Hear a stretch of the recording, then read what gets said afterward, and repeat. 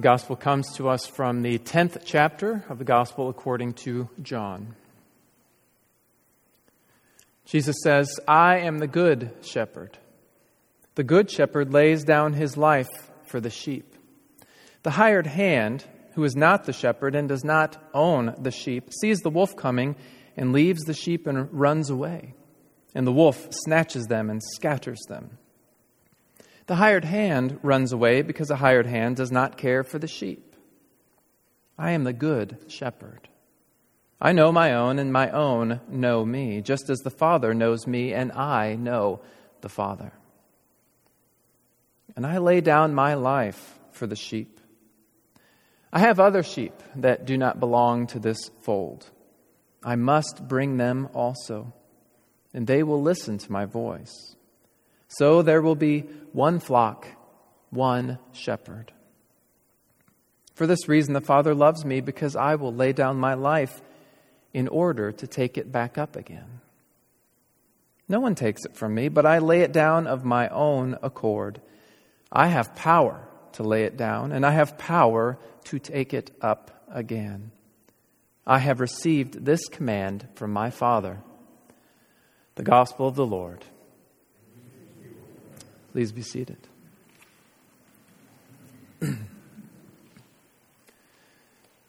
Grace, peace, and mercy to you from God our Father, from our Lord and our Savior, Jesus the Christ, and the Holy Spirit who unites us in faith. Amen.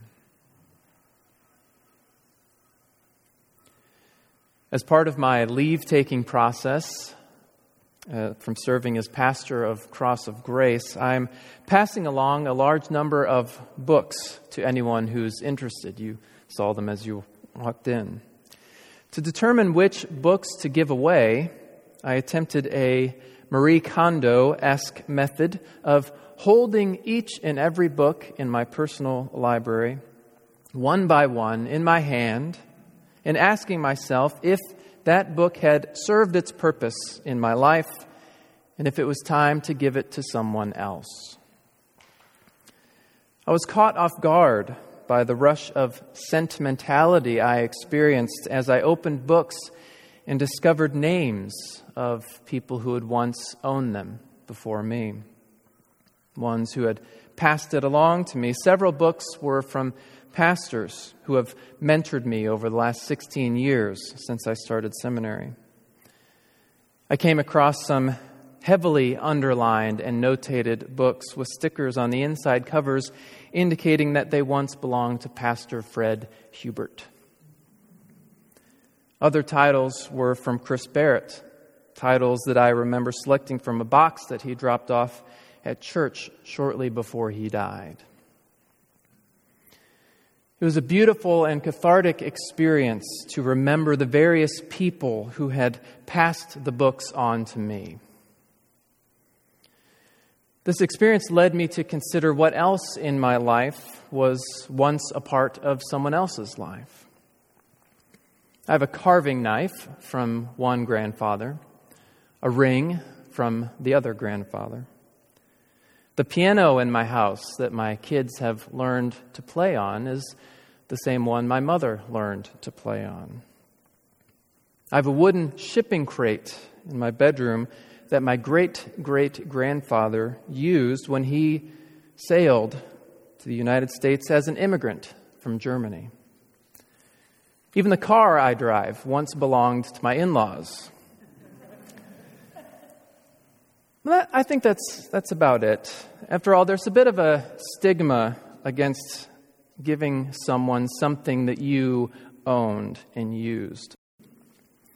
We're happy to accept gifts from people, but generally we prefer them to be new, pristine, unwrapped. Anyone who's ever watched National Lampoon's Christmas Vacation might be thinking about great Aunt Bethany wrapping up her cat as a Christmas gift. Christmas-wrapped cats aside, there is value, though, in giving something that you own to someone else. Hopefully you have things in your life that were owned by someone else, someone special to you, someone who gave them to you. Those items remind us of those people. Those items, in a sense, keep that person near if they are distant, or alive if they have died. In addition to the material objects, it's also important to notice and appreciate those immaterial things that have been passed on to us from others. You might embody a mannerism or a way of speaking that was characteristic of a parent. You might associate a restaurant or a particular food with a grandparent or a grandchild. You understand how to solve a problem because a teacher once taught you how to solve it.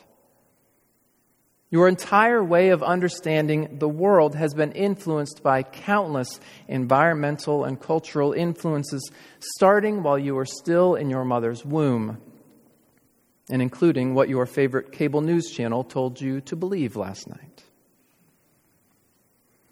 See, the American ideal of a self-made man is a total illusion. No one has earned their lot in life solely because of hard work and determination. No one exists in a vacuum. Each of us have been guided to where we are today, molded into the people we are today because of the impact of others, for better or worse. And all this makes me appreciate the interconnectedness of all things, of all people, which in turn helps me appreciate and feel more connected with Jesus. I know that Jesus can often seem like a distant figure, which I guess is a common issue for people who lived 2,000 years ago. However, consider that many historians talk about how they have come to reside, live alongside the historical figures about whom they have written, after spending years immersed in that historical figure's speeches and personal letters, after studying everything already written about that person, even visiting the places that they called home. When you dedicate your life to learning and understanding someone, even someone who lived long ago, they can become very real for you here and now. You see, Jesus, the Son of God, has promised to be with us today. And we cannot conjure up Jesus' promised presence out of thin air like magic. However, our actions and our attitudes will determine the degree to which we can notice and feel Jesus' pervasive and promised presence.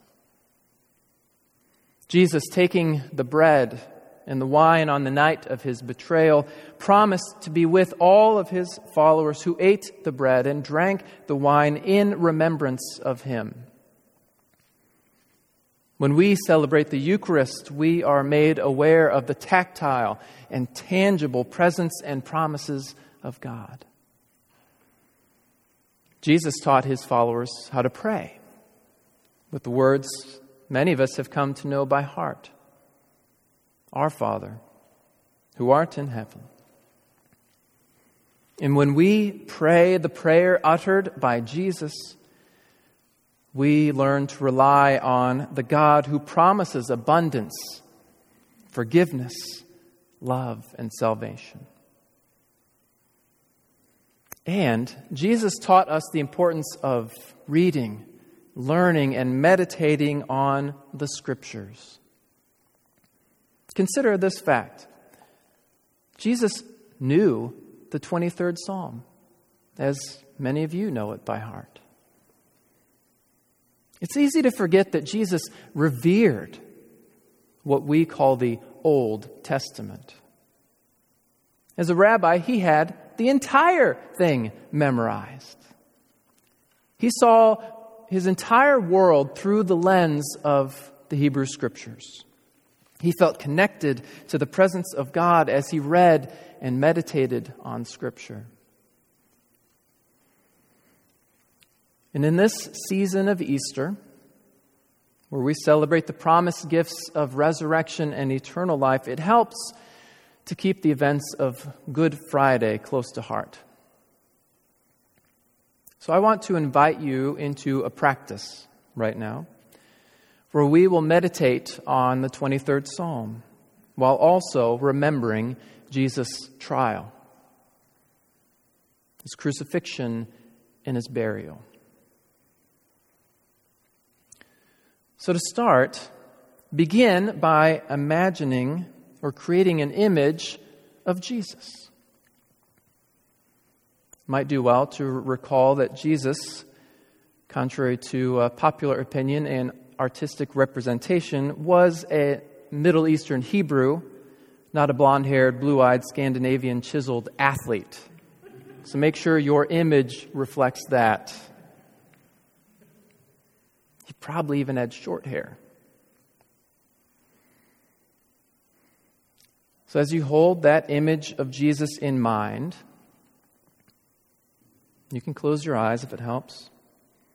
Imagine him journeying through the events following his betrayal as he keeps the words of Scripture close to heart and on his tongue. Having been betrayed and tried as a criminal, Jesus said, "The Lord is my shepherd. I shall not want. He makes me to lie down in green pastures. He leads me beside the still waters. He restores my soul. He leads me in paths of righteousness for his name's sake."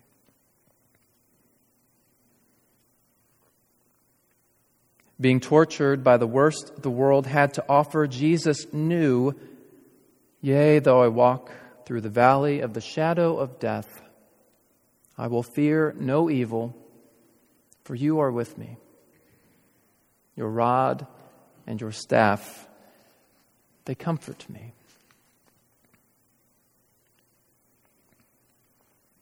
Dying on the cross, Jesus believed, "You prepare a table before me in the presence of my enemies. You anoint my head with oil, my cup runs over. Surely goodness and mercy shall follow me all the days of my life." And with Jesus' last breath, he confessed, "And I will dwell in the house of the Lord forever."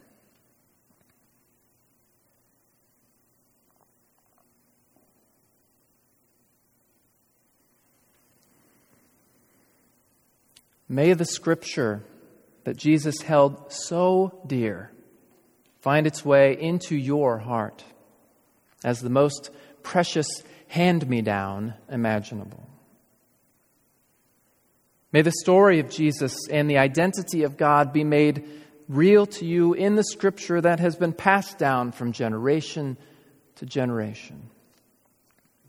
And may your life be a God-molded gift that spreads hope and joy to others, as well as to those who will come after you. Amen.